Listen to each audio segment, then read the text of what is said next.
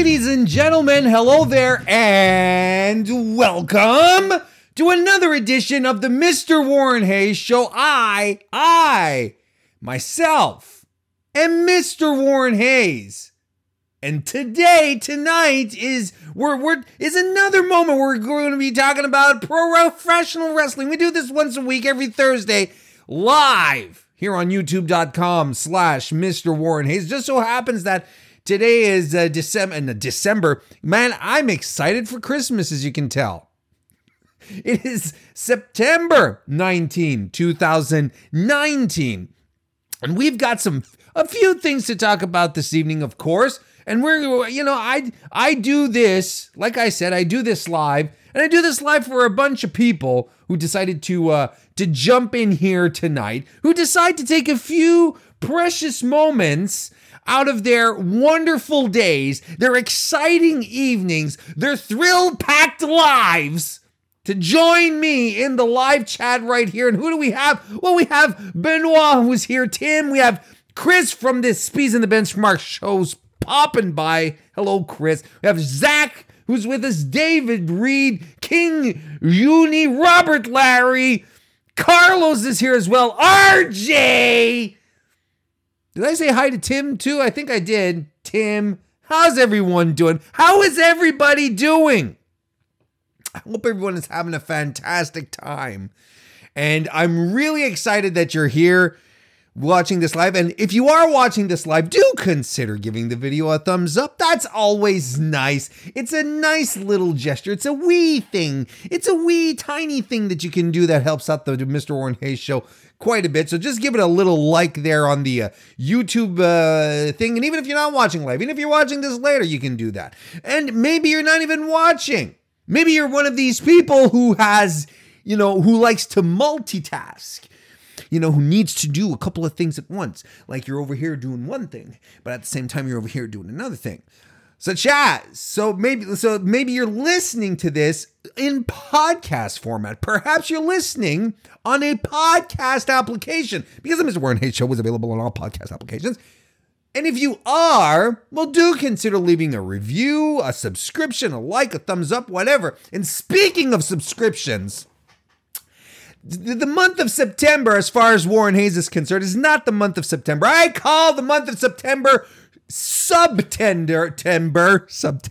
Subtender, though, is, when it's too tender to be actually tender, it's subtender. But what I'm talking about, I just completely flubbed my whole pun here. September, because I have a subscription goal for right here on YouTube. I have a subscription goal. I am looking to get to 500 subs by the end of September. It's the 19th. We got 11 days left, and I'm 30 subscriptions behind. I am at something like 470 or 469. So if you're not subscribed to the channel, do consider giving a little subscription here. That'd be fantastic. I really would appreciate it. And why don't you ask your mom to subscribe? Why don't you ask your Uncle Steve? You have an Uncle Steve? Maybe you have an Uncle Joe? Maybe you have an Uncle Dave? Maybe you have an Uncle Jeremy, which, will eventually become a thing. Like, to me, the name Jeremy resonates with youth, very youthful, young individual, a child. But eventually the Jeremys will become full-grown Jeremys, and, they'll be uncles and dads and granddads and accountants. So, whoever you can get to subscribe, that would be very, very appreciated. King Juni is watching from Australia. How you doing? Thank you very much for being here. That's a heck of a time zone right there. So that's fantastic. And I'm glad, I'm glad everyone tuned in, and I'm glad you're here. I'm glad you're listening. Don't forget, folks, by the way, to go and check out belltobells.com, which is a fantastic website run by one Kristen Ashley. She covers exclusively, and when I say she, I mean her and her staff cover fantastically all the world of women's wrestling. And there's a couple of great articles on the way, on the prep, coming down the pipe, soon to be exiting the sausage factory. I don't know what I'm talking about. But go check it out. Go check it out. It's BELLTOBELLES.com or follow on Twitter at Bell to Bells. You don't want to miss that out. It's fantastic stuff. I want to say hello to J.S. Brown and Ryan Smith, who have joined. Ryan Smith just joined us, and I got really excited for some reason. So make sure you guys check that out. Lots of great stuff on the way. It's a relatively quiet week for your boy Warren, though. I'm usually a lot busier than this as far as podcasting and getting stuff together goes. But as it stands right now, I had a very nice week. I actually did the very first post NXT live recap show over on Fightful yesterday. That was a lot of fun. I hosted it along with, and I had Alex Pulowski to back me up. It was a great time, and if you guys have a chance after we're done here, please do consider to go check it out, because that's it was a great podcast, and we're going to be doing this on a regular basis every week. It's actually going to become what we like to call over on Fightful the Wednesday night war podcast, where Alex and I will both watch our own program. You know, I'll be watching NXT, Alex will be watching AEW, and then we'll gather around and we'll discuss it. We'll recap both shows. It'll be a good time. So you should go check that out. And yes, I will be talking about NXT tonight, folks. Probably not as extensively as I did yesterday on Fightful, because we did cover quite a bit. So if you want my full thoughts, you can go over there and check it out. But, you know, I still will be talking about it, because how can you not? How can you not? It was that was some great stuff. So yeah, and I hope you guys are going to have a good time. I hope we're going to have a good time all here together. Let's get to it and start with the WWE inspection.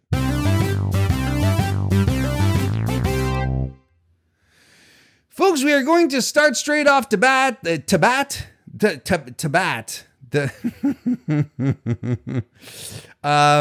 to start right off the bat here. We're going to be start talking about the WWE inspection. What am I doing? What's going on?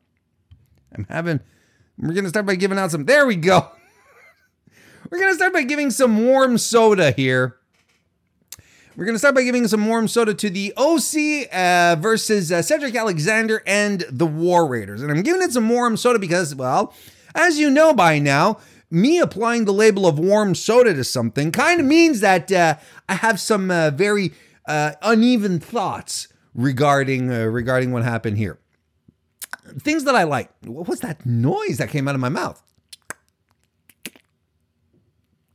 What's going on? Let me take a. I think maybe I need a little mouth hydration here. All right, I think we're ready. I think we're good. So the OC looked like a strong unit in this match here. I liked it. They were working together to take the other trio out, then beating up everyone after the match. And I actually really liked how the entire match ended here.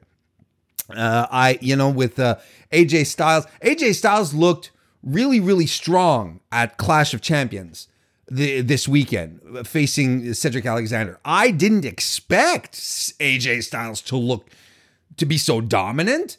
I wasn't expecting Cedric Alexander to win the US title, but it was a really decisive win. And AJ Styles got another really decisive win as well here. Even ended up giving a second rope or a top rope, styles clash to Cedric Alexander as well. That's okay. I got the names down, folks. Trust me. I know who these wrestlers are for realsies. So, what was really good? So this is stuff that I really liked, and I like that the OC looks strong. I'm really happy that they're going forward with that they're going forward with the War Raiders facing off against the OC or Gallows and Anderson, which had been teased at the disastrous tag team turmoil from a few weeks ago. I thought they had dropped that idea completely, and I had said that the OC versus the War Raiders were probably the best thing to come out of the turmoil, because they had teased it, but then it turned out that it really kind of wasn't. But then they brought it back, so that's good. That makes me happy, because that was the only saving grace of that entire what's the word I'm looking for? Bullshit. So you may be like, Warren, why are you giving the OC and versus Cedric Alexander and the War Raiders warm soda? You seem to be so very high on the match. Everything seems to be you seem to be enjoying it quite a bit. Well, because I kind of wonder what they're doing with Cedric Alexander. And I'm very, very torn here. And regular listeners will be like, Warren, goddamn. I'm very torn with what they're doing with Cedric Alexander, because he lost in a very definitive fashion on Sunday, lost again in a very definitive fashion this Monday. And, just because there was a post-match beatdown, you could excuse this feud to continue. You could say, well, Cedric will probably want to get some comeuppance on your boy,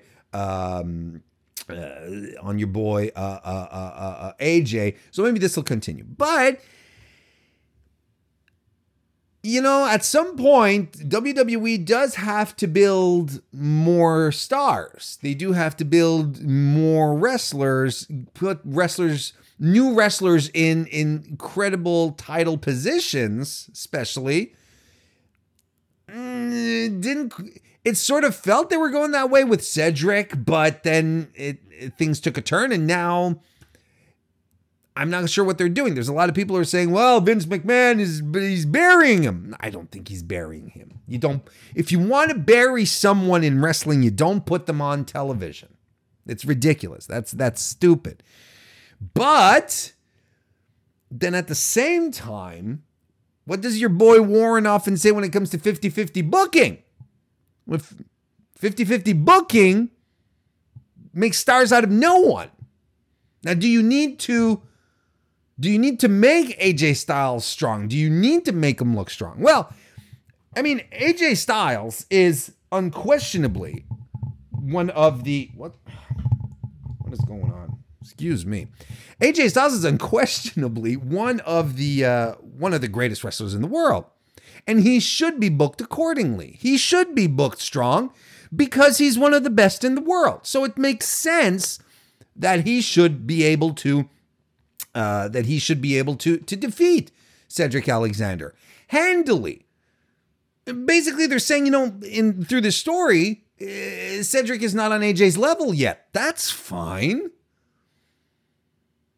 I'm okay with that. You see, I'm very iffy about where they want to go with this. Now, if I trusted WWE completely, which I don't, if I did trust WWE completely, I would clearly, without a shadow of a doubt, say, well, they've got something up their sleeve here. They're going to bring Cedric back stronger or something like that. But I don't know.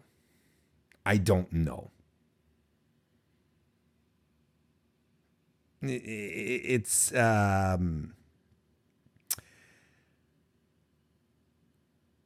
honestly don't know what they're going to try and do with this.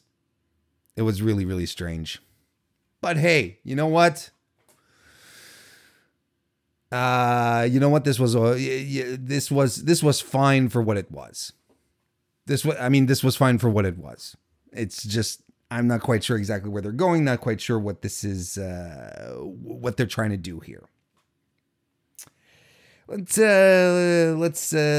a look here. Carlos says the OC needs to start a feud with the Viking Raiders. We're on the cusp of that. That's just about to happen, Carlos. King Juni says, why did Cedric eat the pin and then eat the Styles Clash again after the match? Well, like I said, I think it's mostly a question of just trying to put him over strong. And then Half-Ass Pod, how you doing? Welcome to the stream. Says, if you're a real wrestling fan, do you really care about the ratings for either show on Wednesdays?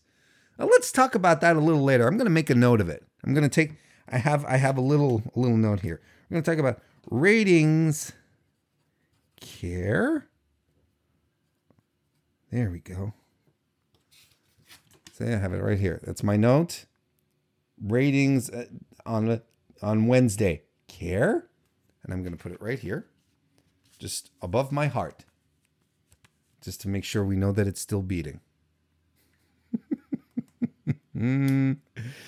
Should we, okay, so should we talk about King of the Ring right now? Let's talk about King of the Ring.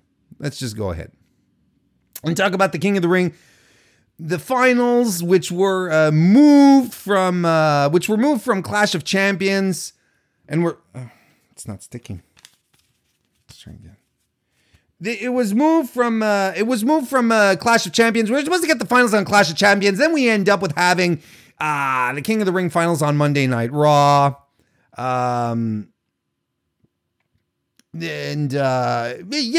you know, it was.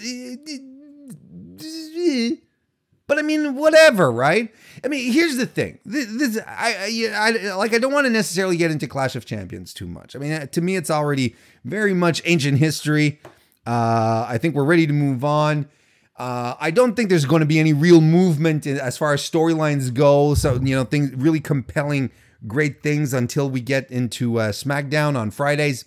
But I will say this: this is not sticking. I'll just put it here right in front of me and make sure we don't forget the note. Let's go over this real.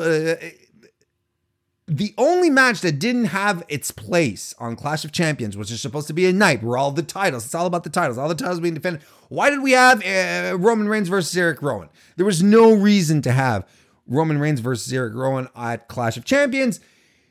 Even if the King of the Ring isn't an official title, it did have that sheen of stakes, you know, of wrestling for a reason, coming out with a title, like in the figurative sense, the title of King of the Ring, the tournament winner. So that's something. I think it belonged there more than Rowan versus Roman, Roman versus Roman, Roman versus Roman. Much more than that. But I mean, I'm still okay with I'm still okay with the fact that King of the Ring ended up on Monday Night Raw. It's not that big a deal, but I thought this match was really I thought it was good overall. Because I thought at first was I thought it was a little uneven, despite the fact that I really, really liked how Baron Corbin was getting his heel heat. I thought that was fantastic. The back body drop that he used on Gable and just tossed him over into like the timekeeper's area onto the chairs. Man, I thought Gable was dead. I thought that's it. He just snapped his neck. He was done. I absolutely thought he was done. The one thing that really bugged me was just, you know, it's a typical WWE story, and I wish there were other ways for them to tell the story. The one where small guy versus big guy, you know, coming from underneath for the win. I wish they had other ways of telling it in the ring than the way they always tell it, where the big guy uses all of his big power offense on the smaller guy, and then the smaller guy sort of scrappily fights his way back. You know, and that's what Gable did. He took a hell of a beating, and he's such a good seller. He made Corbin's offense look fantastic. He hit those rolling kicks, which were fantastic. He got chewed up by a pop-up power slam by Baron Corbin. He hit the Chaos Theory and an ankle lock. Couldn't get the job done, but the Deep Six does, which sealed the deal for Baron Corbin, who became our King of the Ring. I said the Deep Six, not the Deep Six. Excuse me. It's the End of Days that put him away. Excuse me. And I mean, it was good. It was I enjoyed it. I enjoyed it because, geez, Baron Corbin has grown into the role.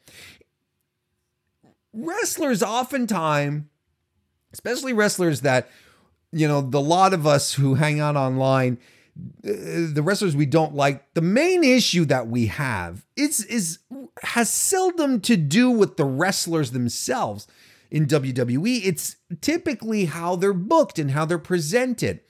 Look at Baron Corbin since the start of King of the Ring.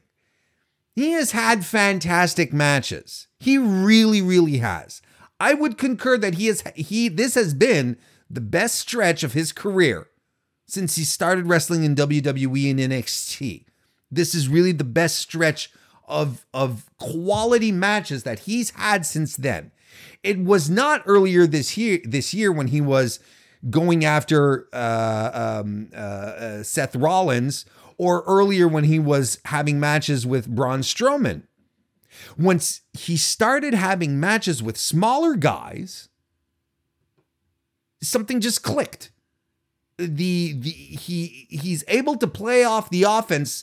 The clash of styles works perfectly for him. He's able to play off their offense magnificently. He looks like he doesn't look like a monster. He looks like a really talented big man, and that's what he is. We got a chance to see him shine. And I've seen a lot of Baron Corbin detractors online, admittedly I'm one of them, switching over and being like, you know what? He really worked for this, and he did. In his acceptance speech the next night on SmackDown, and we're going to get into it in a second, he said, I won this tournament fair and square. And I'm like, wait a second. He did. He did. He won without any shenanigans, without cheating. He won against every guy he faced. I thought that was really, really something. Then we did get to the coronation on SmackDown, and he put on the crown, and we got the visual with the cloak and the scepter, and he invited Chad Gable down to the ring, and basically started spewing out a bunch of short jokes again. And I was like, no, this has got to stop. This is dumb. I don't like, anyway, don't like the short jokes. So he finishes with the short jokes, and essentially Chad Gable beats him up, starts trashing the King of the Ring stuff. So no more throne, no more scepter. He tore up the cloak, and he stepped on the crown and he kicked it off. And it didn't look planned, and everyone did a fantastic, like he stomping the crown was definitely planned, but then he kicked it and it flew up the ramp and landed really close to Baron Corbin, and Corbin sort of just like laid over. And it was a great visual. Like, he played with it. It just landed perfectly. You know what's good here, folks? We're not going to get to see the King of the Ring costume for the entirety of Baron Corbin's run, and that's fantastic. We don't need the goofy shtick. We don't need him to suddenly develop an English accent. The King Booker thing, it was fine for the time. It's done. It's played out. That's good. But essentially, King of the Ring, all it is, it's a title. We don't need to actually have a monarch, is my point. So that's good. And it's good that they're perpetuating the feud with Chad Gable. I hope this works out with another series of fun matches between the two, because I think there's a lot more that they can milk out of this one. And I have nothing bad to say about Baron Corbin becoming King of the Ring. I really don't. I think it was the best call. I even think it's a better call than Chad Gable, because I think Chad Gable now, since he's lost, he has motivation to go back after Corbin. I think we have a reason to root for him, and that's even better. I think I like it. I really do. In the process of getting him over. Overall, I liked the King of the Ring. I thought it was a fine tournament, fine.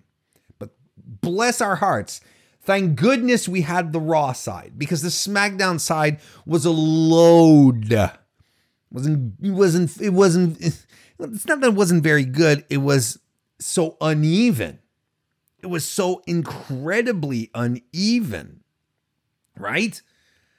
We did get, Mustafa Ali and Buddy Murphy, but it was too short. And then the Kevin Owens stuff, Shelton Benjamin and Chad Gable should have been better than it was. It should have been. Then we ended up with the shenanigans with Shane McMahon because Elias got injured. I'm telling you, thank goodness that we had the Raw side, because it was kind of so-so. I want to say hello to Jesse Velasquez, who jumped in the chat. How you doing? No. Let's see here. Half-Ass Pod says, on a side note, Samoa Joe should have been the biggest heel in WWE for the past 3 years, but of course they dropped the ball. King Juni says we need a Samoan stable. You know what we need? Why don't we talk about it right now then? I'll pop off the Cool Beans. Well, I'm going to leave the Cool Beans because I'm going to give Cool Beans, since we're talking about it. You'll see the link here. AOP's promos, those in the darkened rooms. I like it. I like it a lot. I thought, if you're going to bring the boys back and you're going to make them look menacing, this is the way to do it. They're two legitimately tough guys. Two legit angry fight men sitting in suits, speaking foreign languages. I think it's Rizar who's from Indian descent. He's Canadian, Indian descent, and Akam is Albanian, and they're both there with the subtitles in the dark and just giving these menacing glares, just like those dudes in Breaking Bad. That's fantastic. And if you're going to bring them back, you're going to make them look menacing. Perfect. Let them speak menacing words in these languages that we don't understand. And it's not a question necessarily of, of course, the look at the foreigners being heels. It's not a question of that. Fear, true fear, insecurity, being afraid of something is when you don't understand, when you don't have control over something. That's where fear comes from. That's why ghost stories and horror movies come and get us, is because these people that are in these movies are put into situations where they're in these incomprehensible situations that they can't wrap their minds around, and you're not able to control. That's the horror of it. That's what makes them afraid. And it's the same thing here. You don't understand what they're saying, but they're being threatening and menacing. It's obvious, but you don't know what they're saying, so it's scary. I like it. And if they're going to look, I'm a big AOP fan. They had a fantastic run in NXT. We're not going to get back into how criminally misused they were when they finally did get their call up onto Raw. We're not going to even mention their pairing with Drake Maverick. Well, I already did.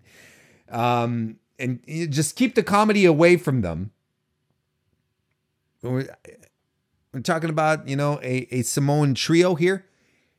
Put Samoa Joe Make a trio out of Samoa Joe and the AOP. Joe as the mouthpiece, and those two guys. You have three guys who look like legitimate badasses. That would be fantastic. It would be an even more extraordinary pairing than Randy Orton and the Revival.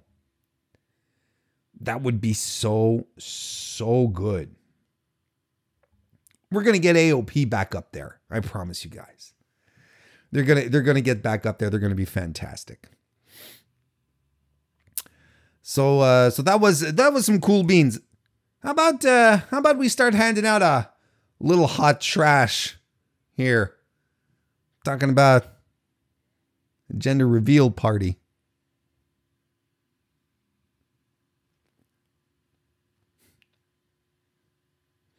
The whole thing was really, I mean, ultimately what it did is it gave us Rusev back. Rusev return with the mustache. He looks lean and square and he just looks fantastic. Chad, have you ever been to a gender reveal party? Chad? Jason PS3 goes, ugh. How you doing, by the way, Jason? Critical Sting is here as well. How you doing? And he says, it's a boy. Has anyone ever been to a gender reveal party? You know what you usually do with a gender reveal party? No, not a gender reveal. Aaron J's fan, how you doing, by the way? But no, not a Jinder Mahal. Boo. Usually you have a setup when you go to a gender reveal party. I've been to a couple of those.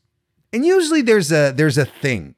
It's either a game where you sort of like, you sort of have to piece together like certain things, clues, or you have like a box or a cake. You bring out a cake, and then when you cut, there's frosting, and all over the cake. And then when you cut into the cake, well, the color of the cake reveals the gender. If it's pink, it's a girl. It's blue, it's a boy. Or 'cause the parents know. It's just they want to make a thing out of announcing it to their friends and family. That's it. That's it. Or there's like a box, and it's like who gets to open the box, and then you open the box, and there's like a pink bunny inside. And it's like, oh, it's gonna be a rabbit. No, it's gonna be a girl. You fucking dumbass. Anywho, Michael Stepney, how you doing?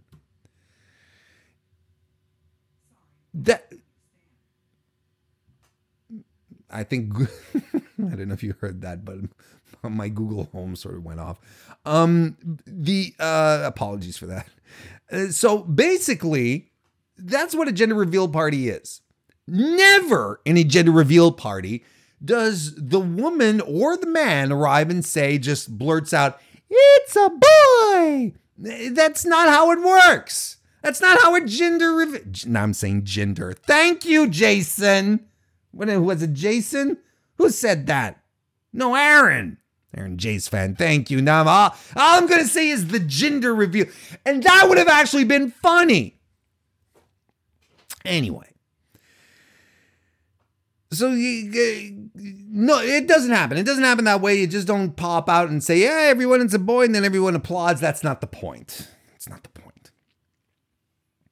So I thought that they were going to do something clever, or at least something, maybe not clever, but, a bit of a production thing, Maybe they did have an oversized box, and then inside you have Drake Maverick, who pops out and he's dressed in blue and he tries to pin R-Truth or something like that. I don't know. But Maria Kanellis is coming out and saying, that's dumb. Anyway. But then we're still going down the path that Mike Kanellis is being cheated on, and he's not doing anything about it. He's, as they like to say on the internet, he's a beta male. No one says that in real life. Corey Graves said he's a beta cuck. He's a beta cuck. No one says that in real life. No one does. It's something you see written on Twitter. It's a term that you hear on a certain strata of YouTube videos. But you never hear people say that in real life. If you're having a conversation with someone, yeah, that guy's a beta cuck. You're like, what? What? It is the cringiest thing to say out loud. It really is. And I still maintain the fact that Vince McMahon found out what a beta cuck is. And he told Corey Graves to say that. He was screaming to it in his headphones. And call him a beta cuck, Corey. Come on, Corey. Call him a beta cuck. And Graves sort of ham-fisted it into a comment. And it was just the most awkward thing. Anyway. So, Critical Sting says, I still use beta male and nincompoop. You know what? Nincompoop comes across a lot smoother in everyday parlance and within a conversation, especially when you're trying to insult someone. I'll use nincompoop way before beta cuck, because I swear to God, if I come up to someone and I start insulting them and say, you're a nincompoop, they're going to be so taken back because they're going to be expecting me to call them either a beta cuck or an asshole or a motherfucker, whatever. You're buddy, you're a nincompoop. They're going to be like, what? And then I win, see?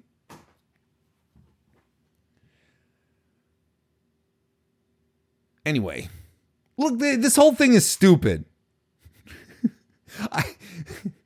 Ricochet's face, when Maria said, Ricochet's the father, and he was like, what? The face that he had was fantastic. And if anyone is coming close to being buried right now on WWE television, it's Mike Kanellis. It's definitely, he's the closest thing to a burial right now going on in WWE. No one else. It's a shame. Like, I remember a few weeks ago when this whole angle started, I was like, you know what? Maybe they're building to something. Maybe we're going to get to something with this. Let's give it some time to breathe, some time to grow. There might still be some time. There might still be some time to get there. But I don't see how this is going to turn into Mike Kanellis' favor at this point. Well, as Benoit says in the chat, it's still better than him running after his paychecks in TNA, which is true. That is very true. Anyway, WWE is going all in on this, and they're doing their best. They posted I want to thank Zachary for pointing this out on Twitter. They posted an image of Maria Kanellis with Mike Kanellis and Rusev in the background, saying who's the real father, and they tweeted that out, and they CC'd the Maury show on it. God forbid. Is the Maury show still a thing? Is it still a thing? And do they still do the gender surprise reveals things? Because, man, I mean, good on Maury Povich for getting a paycheck for like what he has to be doing. He's been doing this for 20 years now. Has to. And it's always the same thing. It's junk. I don't know. No, let's see here. Oh, we got to talk about the main event. We got to talk about the main event of Raw. And I switched over to over here. Cool beans right here. Not because of the match itself. It's some more 50-50 booking. You know, where Seth and Braun lose the tag team championships on Sunday, and then they face one of the tag team guys the next day and they win. It's 50-50 booking. There's nothing good about that. But you know that's not what we're going to talk about. We're going to talk about Kane hitting the ring. No, first of all, we're going to talk about the OC. We're going to talk about the OC hitting the ring with and attacking Seth Rollins all by his lonesome 3 members of the OC, plus Dolph Ziggler and Robert Roode. And they're beating him down. And earlier in the show, we saw, because we're in Knoxville, Tennessee, we saw Mayor Glenn Jacobs take R-Truth around for a sightseeing tour. He eventually became 24/7 champion, lost the belt again. I like the part where, R-Truth was basically convincing Mayor Jacobs to like, dude, you're a busy guy. You're a mayor. You run your own wrestling school. You do community work, whatever. You don't have time. 24/7, man. It's a commitment. And Glenn Jacobs like, yeah, you're right. I like that. But I'm saying this because it's Kane who comes out to take out the heels. And I'm like, man, this is lame. This is lame. Why are we having another legend come and take out the current guys? Because again, here, I was happy that the OC came out. Because I was like, this is what the OC should be doing. They should be running in on anyone, especially the top guys, and just beating them up. That's what they should be doing. They come out and Kane comes in and chokeslams everyone or whatever. He takes control. He clears the ring. And I'm like, this is stupid. And I had forgotten that we hadn't seen Bray Wyatt yet. I had forgotten that we hadn't seen him yet. So everything worked out in the end, where you had the Fiend appear from behind Kane and mandible claw him down. And then come over to Seth, like really, really close, and just stare him down in silence.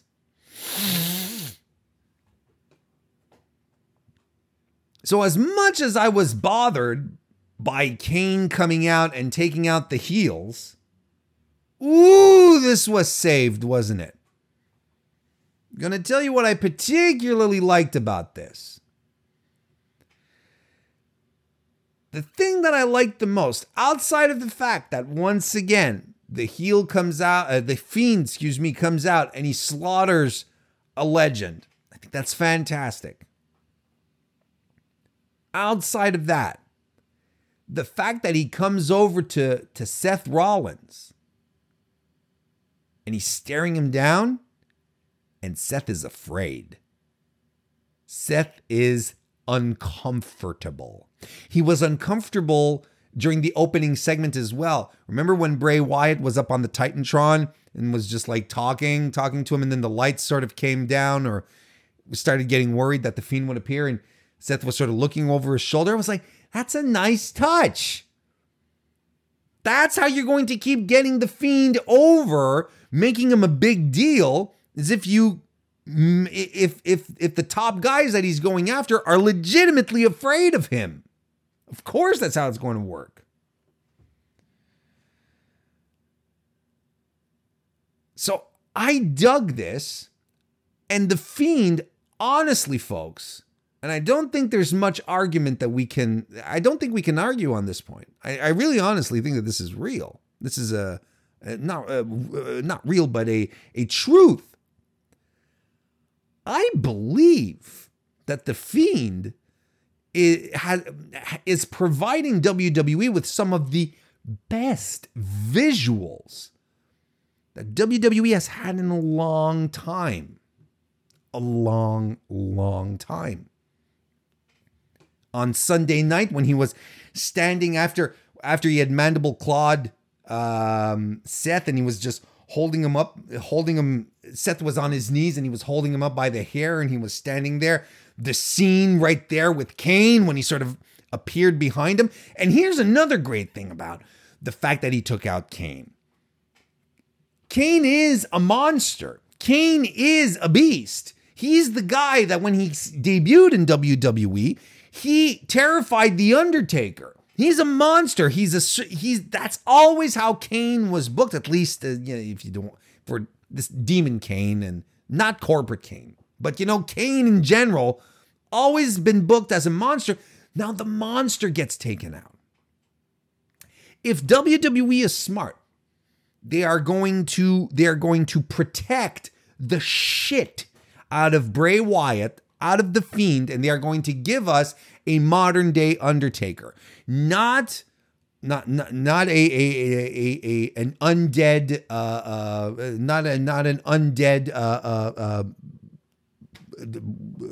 gravedigger. That's the word I was looking for. Jeez, that was a hard one.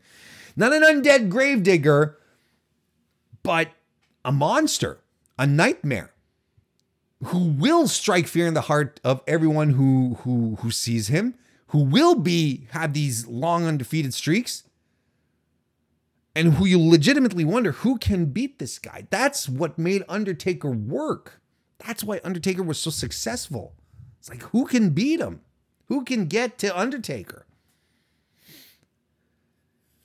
They're really on the cusp of something. Am I in agreement with them putting the Fiend in the Universal title picture so soon?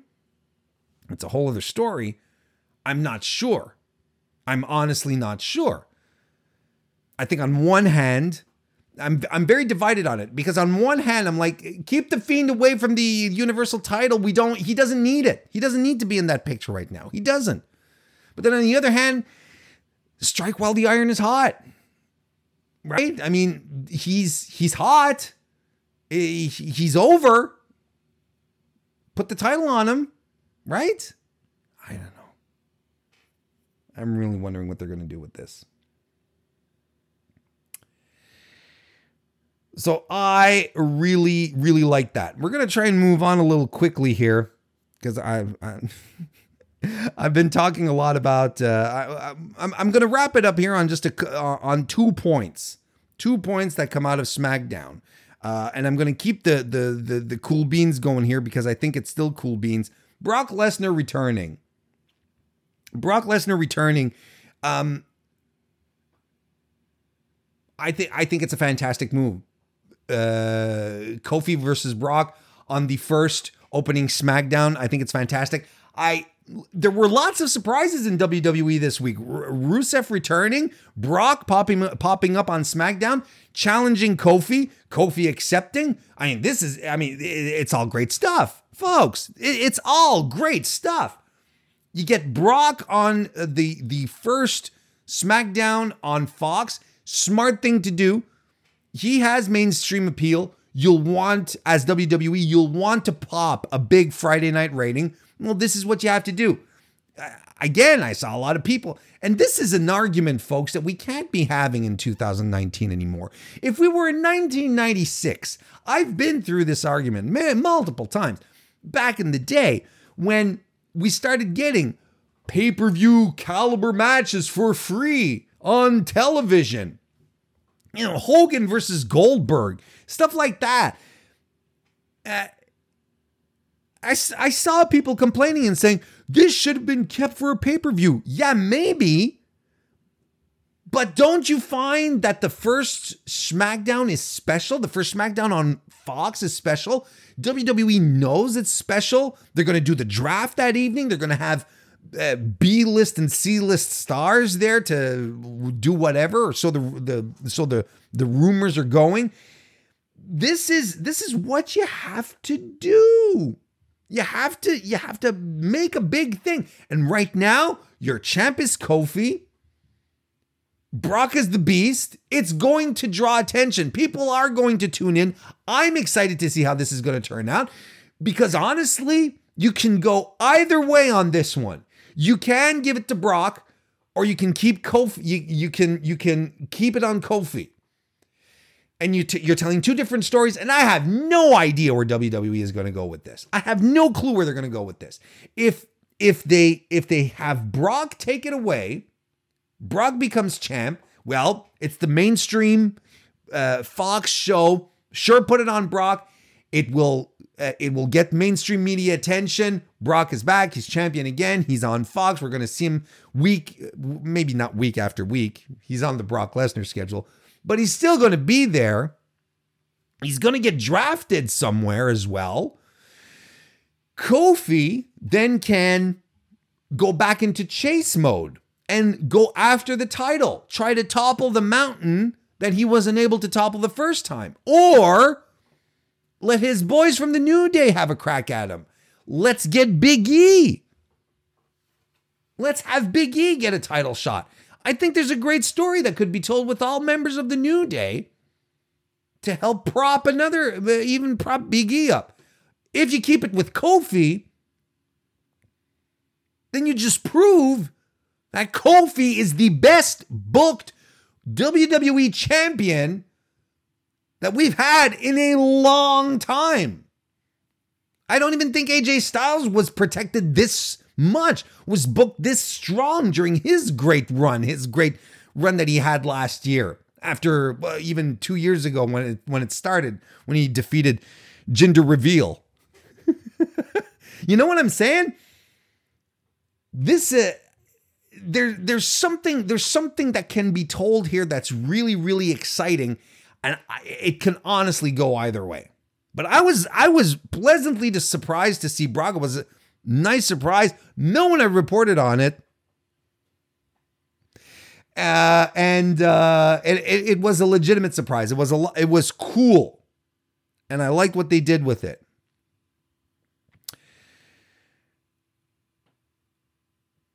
And the last part that I'm going to talk about, the last thing I'm going to talk about regarding SmackDown here is, come on, Cool Beans, there we go.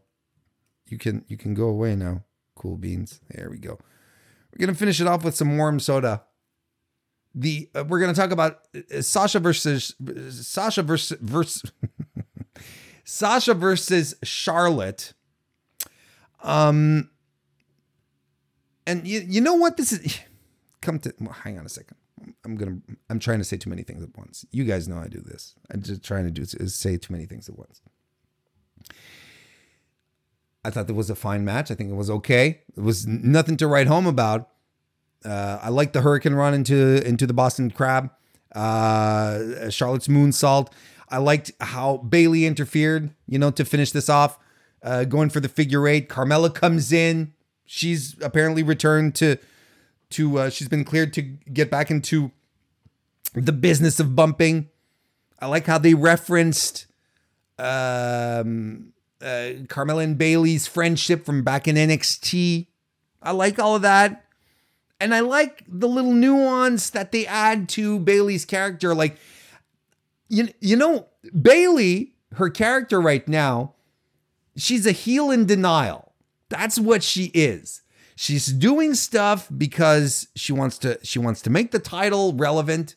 She wants to be there for her friend Sasha Banks, but she doesn't quite get that she's a heel. Like, to her, what she's doing is natural, but she doesn't realize that what she's doing is heel shit. So when Carmella comes in and shoves her, Bayley's like, why'd you push me? Why'd you do that? So she's in denial. And I like that. She continues to be, in her mind, as she cut in her promo a couple of weeks ago, a role model, a hero to the children. She's still the hugger. But she doesn't realize that she's pissing people off. I like that. I really do. But I'm going to tell you what I don't like. And I think I'm going to downgrade this. I'm going to downgrade this to some hot trash. What I don't like is Sasha's booking. I don't like how Sasha Banks has been booked since her return. Her return was electric. It was convincing, credible, and great. Then she started cutting promos. It's never been one of her strengths, but I really feel it dragged her down.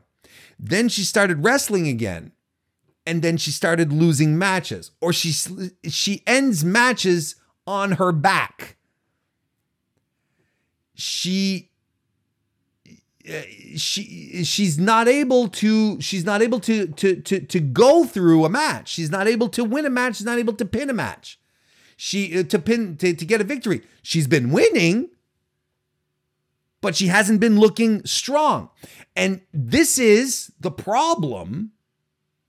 This is the problem that we thought would be solved here in a certain way, because as regular viewers will know, I will often harp on the pitiful state of the women's division, in as such that the women's division doesn't have credible, strong title opponents outside of the 4 horsewomen booked or prepared or protected. That's why we got Lacey Evans coming out of WrestleMania, because we couldn't go back to the Charlotte well just yet, and Ronda Rousey was out of here. That's why we got a rookie, unprepared Lacey Evans to carry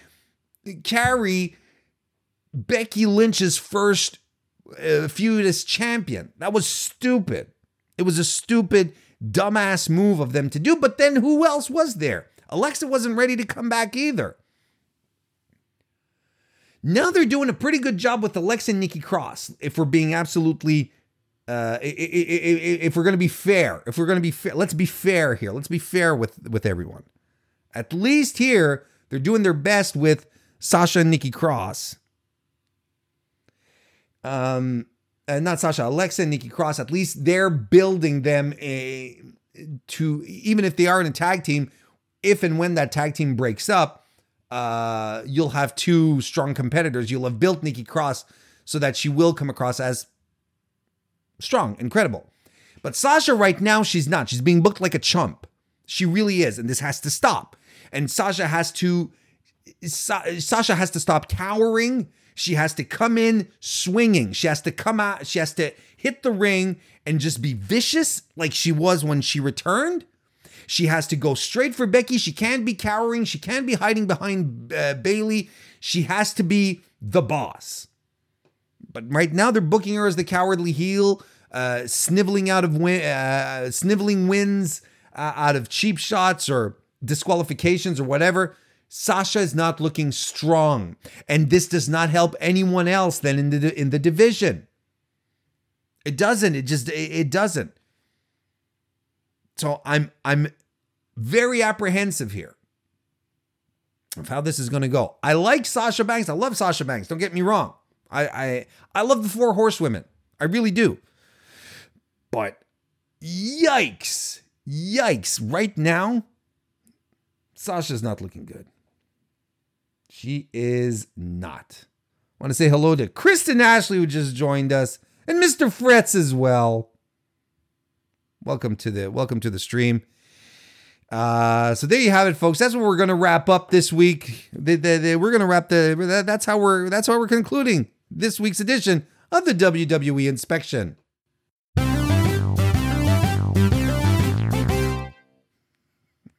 Right.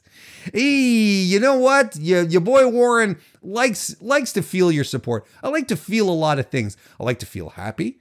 I like to feel soft linens that just came out of a dryer that was used, where fabric softener was used, perhaps a fabric softener that reminds us of a fresh spring day. I like to feel my belly full after a delicious bowl of pasta, pasta puttanesca that, for instance, I made for myself this evening. But I also like to feel your support. I like to know that you guys like what I do. So if you do, and you're watching right here, perhaps you just joined in, do consider giving a like here on the video. Do consider subscribing. Do consider tossing the link out. Do consider buying my t-shirt that you can find, the I'm Not Dead t-shirt that you can find over at whatforapparel.com/I'm Not Dead. Links in the description. Or hey, you know what? If you have a couple of bucks that you feel you can toss my way, head on over to tinyurl.com/tipwarren. And you can live me a couple of bucks. A couple of bucks. Carlos in the chat says Sasha needs the W at Hell in a Cell. And Mr. Fretz, we're giving a shout out to his brother who's getting married Saturday. Cheers, buddy. Hope he has a lovely wedding. Hope it's a lovely day. I hope everything goes smooth. Congratulations on the upcoming happy couple.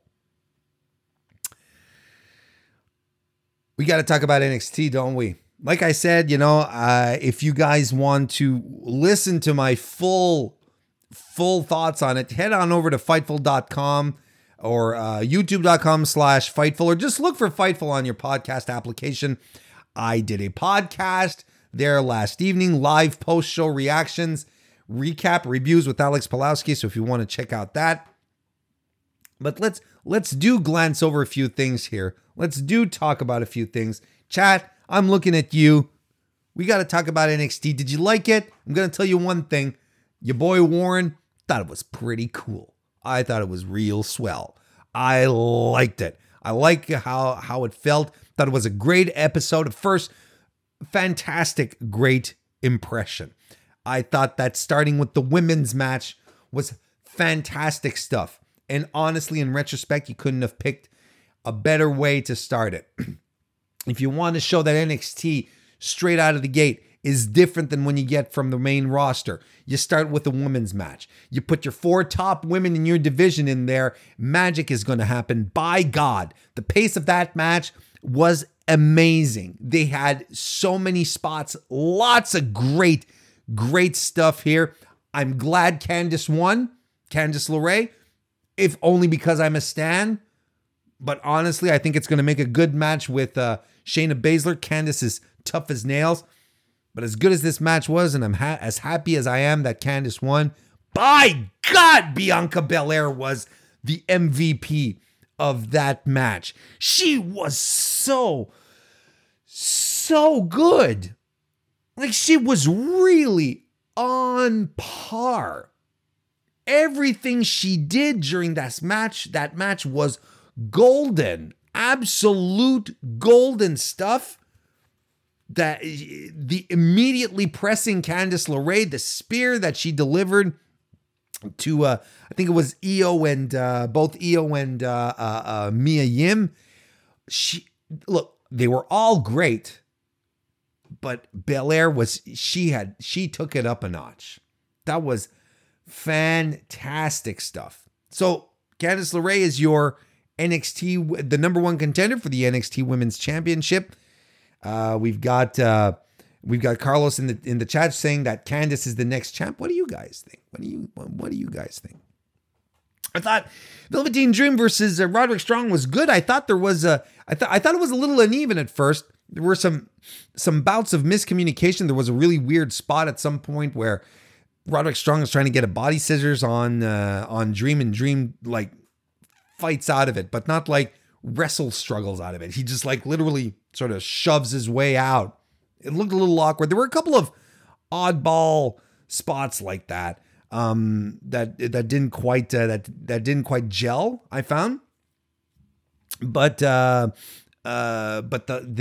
final third of that match, it was amazing. Roderick Strong, your new North American champion. Good for Roddy.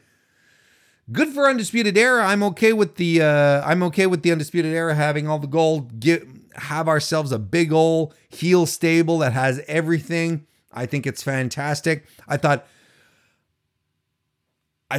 Oney Lorcan versus Lio Rush was fantastic as well. Boys, girls, Lio Rush, he's back. He is back. They got him back in. And what a great fit. Put him on NXT. That's amazing stuff. No more hype man stuff. Let the guy wrestle. Let him show us just how fantastic he is. I'm a big fan of Oney Lorcan. There was someone in the chat earlier, I don't remember who, you apologize, saying that Oney Lorcan is one of the most improved of the year. You know what? I don't think he's improved. I think he's just as good as he's always been. Oney has always been fantastic. The matches that he had last year, we're just getting an opportunity to see him shine more because he's in singles competition. He's not always in his tag team with Danny Burch. But to me, this is the same guy. He's fantastic.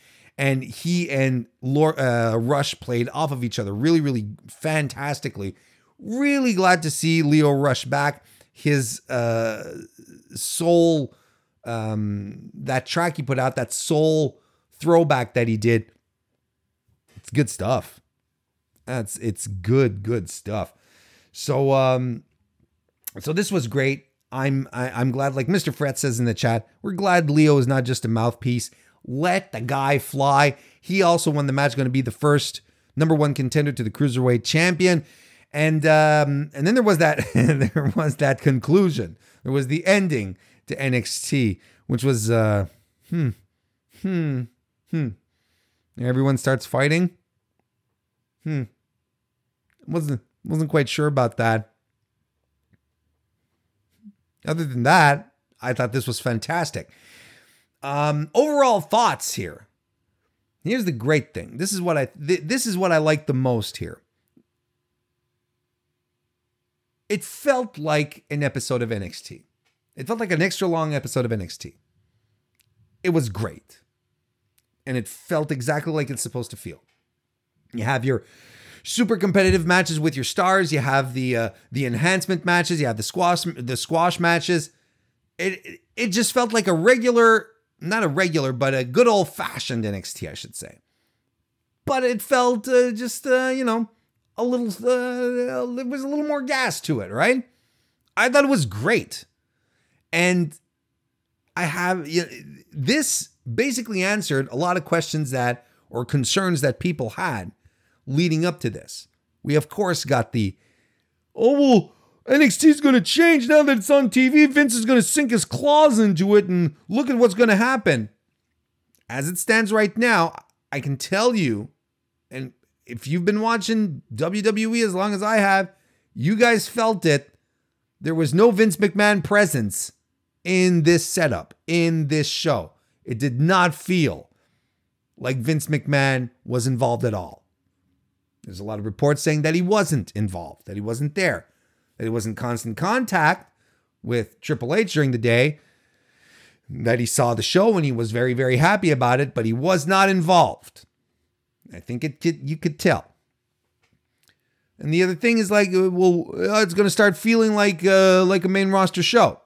Or another concern. How is NXT going to differentiate itself from the main roster? Well, I think we saw it. It's going to be a wrestling show. It's going to be the wrestling show. It's going to be more sports and less entertainment. We got everything started with the NXT started with the women's match. That's the first thing we saw. And all we got was wrestling match. Very, very simple, low-key angles. I liked it. And that's how they should be booking it. That's how it should go. If you want to make sure that NXT stays different, feels separate from Raw and SmackDown, this is exactly what you do. This is your wrestling show for wrestling fans. And I am absolutely okay with this. Absolutely okay with this. Let's do it. I really think we're going to be in for a treat as we keep going for it. And I think Carlos, it was Carlos earlier today on Twitter. He asked me, what do you think that, or something to the effect. He asked me, and I'm not quoting you verbatim here, Carlos, but this was the essence of your question or comment. Do you think that NXT, or actually Carlos felt that they didn't do a good job, they being commentary, explaining what NXT is to new viewers or casual viewers? And I understand your question, but here's my opinion about it. It's wrestling. Even if you haven't watched wrestling in a while, the formula of wrestling hasn't changed much. You're going to have a couple of people who are going to want to beat the living tar out of each other in a ring for our entertainment for stupid reasons. They want a title. They don't like each other. One guy stepped on the other guy's jacket. Whatever. There's always a reason for a fight in wrestling. There's no reason. There's nothing really to explain other than, you know what? Here, just look at these people go, you know what wrestling is about? Look at what these people can do with this wrestling. They did hint at stuff. When Candice LeRae hit the ring and Io was already in the ring, they were like, oh, there's a lot of bad blood here. And that's all you need. That's all you need. Didn't need to go into history. Didn't need to start pulling out main roster vignettes or recaps that last 2 minutes and take away from wrestling time. You want the matches. That's what you're here for. This is what you're going to get.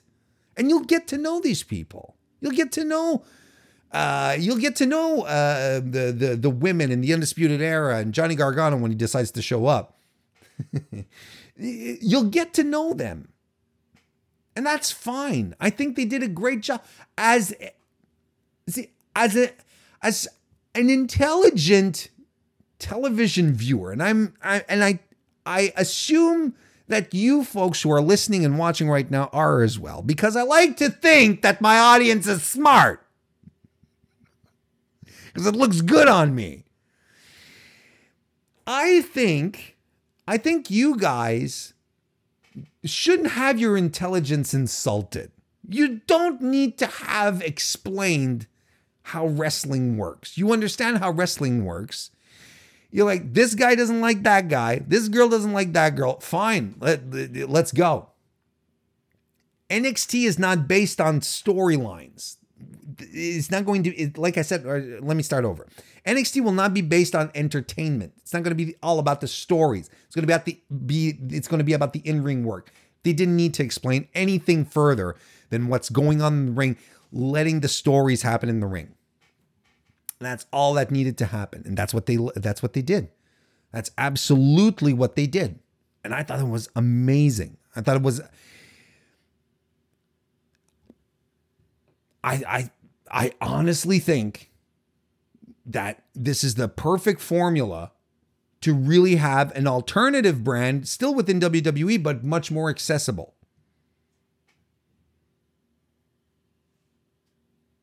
Like Mr. Fred said, don't wrestle-splain me. I've been watching for 25 years. There you go. A lot of people having some trouble with Cameron Grimes. Give him a chance. Trevor Lee, formerly known as Trevor Lee, he's fantastic. Like he was gobbled up off the indies for a reason. Clearly, there are people in WWE who like him because they put him on the first hour, gave him a total squash match. There are people in WWE who believe in this guy, and with reason. You should go on the YouTube and find Trevor Lee matches. You'll probably be very entertained. You'll probably get it. It's kind of like it's kind of like Candice. You know, I harp a lot on Candice LeRae, but I'm familiar with Candice LeRae's indie work. If you have never been confronted with Candice LeRae being hardcore or just pulling off some crazy ass shit with Joey Ryan or Johnny Gargano, then if all you know about Candice LeRae is what you've seen in NXT, then you don't get what the big deal is. You don't. And I understand that. That's not LeRae's fault. That's creative. It's on creative. But it's going to be good. Trust me. She's fantastic, if you're not familiar. And it's the same thing with Trevor Lee. Trevor Lee, they just have to let the boy uncork. It's going to be great. Yeah, I think that wraps it up regarding my thoughts on NXT. I'm really looking forward to what they're going to be doing as we're moving along, because it's going to be some good stuff. I'm really excited for it.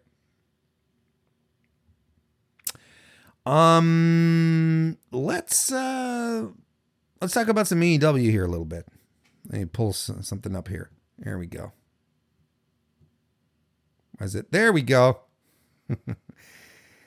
We had the AEW World Tag Team Championship Tournament brackets that have appeared into the world, added to the wild here, where we have where basically the champion, the very first tag team champions are going to be determined in a tournament that's going to be happening over AEW Wednesday Night Dynamite.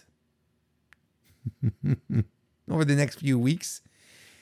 Man, this is a very poor graphic, right? Like, this is really meant to be full screen, wouldn't you say?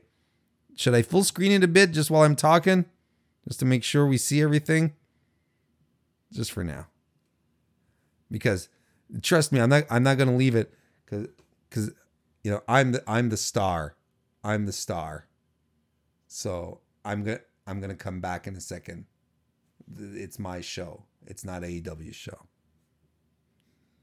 All right. So basically, here are the teams that we have involved here. We have the Young Bucks versus Private Party in the first round. Lucha Bros versus the Jurassic Express. The Best Friends versus SCU, and the Dark Order get a bye because they won the match to have a chance to be in the match to get the bye, and then they won the match to get the bye. I swear to God, WWE logic has nothing on AEW logic right now. So this is the composition of the tag team tournament. I think we have some great stuff here. Look, these are all fantastic tag teams. They really, really are. And it's going to be a lot of fun to watch regardless of what happens. Now, as far as, and I figured, might sit around and do a quick bracketology moment here. Y'all know how good I am with bracketology these days. My King of the Ring bracketology wasn't that sharp. And let's not even talk about my G1 this year. First and foremost, the Young Bucks and Private Party, there's really two ways you can go about doing this. You can let Private Party go over the Young Bucks. It would instantly make Private Party immediately going over the Young Bucks. You kidding me? They're set for life. That's fine. And it would also sort of allay some fears that the Young Bucks, who are EVPs, co-owners of the company, that they're not putting themselves over in the tournament. So, avoiding some backlash as well. So it would be a smart move on that front to have Private Party win. But do you have a tag team tournament in AEW where the Young Bucks are in and the Young Bucks don't go forward? Like, right?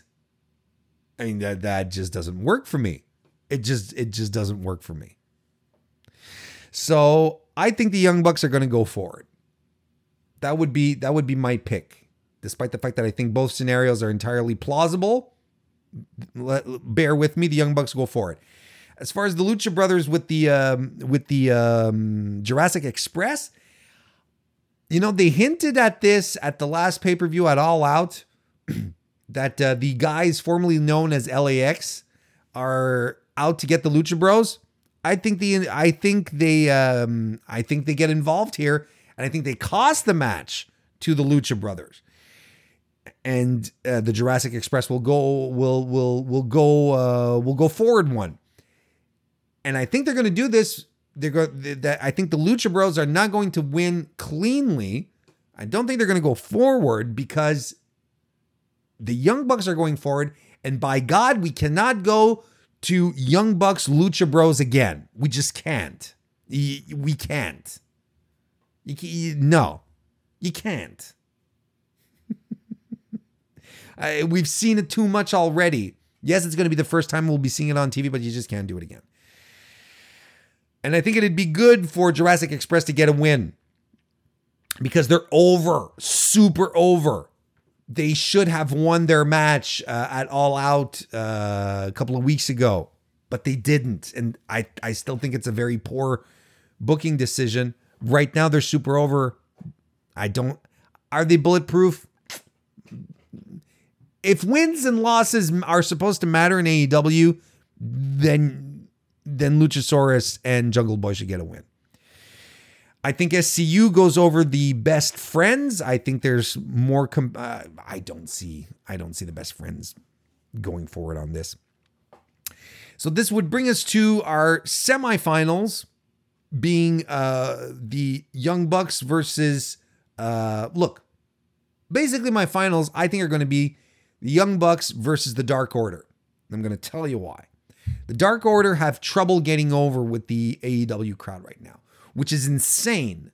It's nuts because this team on the indie circuit was known as Super Smash Brothers. These guys are fantastic. And we have not even begun to see on AEW right now. We haven't even seen a modicum of what these two guys can do.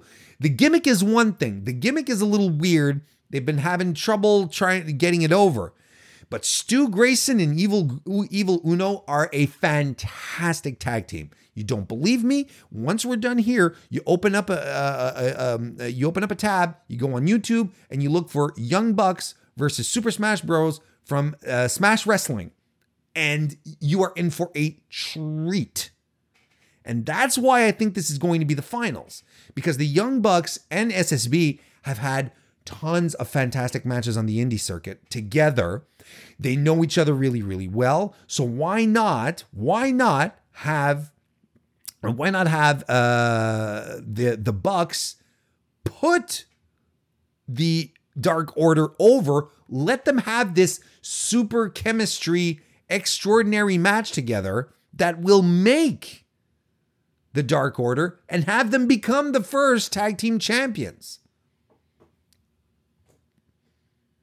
I like Super Smash Brothers. I like the Dark Order. I love these both of these wrestlers. Stu Grayson, I've said it before, I'll say it again. Stu Grayson is going to be a breakout star in AEW. People are going to fall in love with this guy. And if you've seen him wrestle before, you know exactly what I'm talking about. This guy is amazing. He's phenomenal. Once he does his thing, once he's able to fly on his own, or fly with Evil Uno and actually have some great matches. Basically, what I'm saying here is I think that the Dark Order are going to be the first AEW tag team champions. Makes sense to me. I think it'll work. And I think it works if they defeat the Young Bucks and they have an outstanding match with the Young Bucks. They will have an outstanding match with the Young Bucks. So I think that's good. It's all good stuff. And can't wait to see how it goes down. In the chat here, Carlos says Private Party needs that win. You know what, Private Party, here's the thing. I don't think they need the win. The win would do them good, like I said. I mean, it makes sense. It'd make sense where they, if they want to make them, have them go over the Young Bucks. It's a great idea. But, Private Party they're a relatively new team. I don't want to say they're a developmental team, but they're new, they're fresh, and they're young. And they're already really good. They're already super over. This can come in time. They can keep working at it because they're really good. They're super charismatic. They're a bit green, but we're going to get there really quickly because they're talented guys, because they're super talented guys. So I don't think that they need the win here. If AEW wanted to establish a big time heel tag team, the smart thing is to have the Dark Order run through everyone and beat the Bucks in the finals. That's how I'd book it. Joe Anthony is here. Oh, and Joe Anthony says, hot take he says Jurassic Express versus the Dark Order for the finals. Well, we agree on one half of that. Kristen Ashley says, I wish they were having women's tag teams. Brandy told me they weren't. One title at a time never applies to men's titles.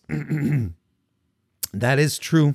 That is true. It says if the women, we have to roll out the women's titles nice and slow. But then again, do they have the depth of roster right now to justify like bringing in tag team titles, actually forming tag teams in AEW? And I'm not being facetious. I'm wondering. I'm just thinking off the top of my head. I'm not even sure how deep the roster is really. One last thing before we let ourselves go off into the wilderness. And I actually feel like my voice is giving out. So I think it's time. But I do want to point out one last thing. A bit of news that popped up today. And this is strictly news. I don't have much commentary on it, but I just want to point it out because it's news and it's good news. New Japan Pro Wrestling has had its biggest financial year in history, in its entire history. It has grossed $50 million this year. That is up 10.8% as opposed to the same period last year. This is according to their financial year, which started on August 1st, 2018, right up to January 31st, 2019. In the report, we find out that New Japan drew a total paid attendance of 436,000 fans, marking the sixth straight year paid attendance has increased. Isn't that a trend that we're not observing here in North America as far as a certain large promotion is going? And New Japan ran fewer live events than the previous year, but ran larger buildings. House show revenue for New Japan was up 12.8% from the previous fiscal year. New Japan reportedly did around 25 million in ticket sales. Average price is $57.33 per head. That's a steal in regards to WWE average. They did about 15 million in merchandise, 10 million in content. When they say content, they're talking about like their television deals, like with New Japan World Access. And as far as subscriptions to New Japan go, they listed at above 100,000, but they didn't come up with they didn't provide, I should say, an exact number. So it could be like 100,001. That's over 100,000. So I'm excited for this. Man, I'm telling you, being a fan of wrestling in 2019, we're in such a good position. And here's the interesting thing, but what's really going to be interesting, I should say, this is what I'm excited to see, is to come back to this report next year when we get the 2018 to 2019 2020 numbers, because this is part of this financial report still included the Elite being a part of the show, right? From August to last year to July this year. So the Bucks and Kenny, they were still there. So I will be really, really interested to see what kind of effect, or if any kind of effect, if any, the departure of the Elite legitimately had. We'll see it this year in these reports. Probably if we had like a breakdown where we could see graphs and stuff, we could probably see lines going up and down. We could probably pinpoint like the moment where the Elite left New Japan and say, yeah, look, see, things started to go up and or down here. Well, you can not and or, it'd be either or. You can go up and down. But so I'm excited. I'm excited to see how this goes. How I know right now online, on Twitter, on Reddit, there's a lot of drawing lines in the sand right now. A lot of people saying, AEW, WWE, got to pick a side for some reason. A lot of people want this to be a war. Man, when I look at the state of the business this year, it has not been this exciting, honestly, since the 90s. And it's not a question of because it was the Attitude Era, because there hasn't been this much choice and alternatives for fans. WWE is a multi-million-dollar company that is plugging out wrestling content like it's Niagara Falls. AEW is on the cusp of becoming the second North American national brand. That's super exciting. New Japan is turning massive profits. It's gaining huge revenue. It is in the 2000s, New Japan was dying.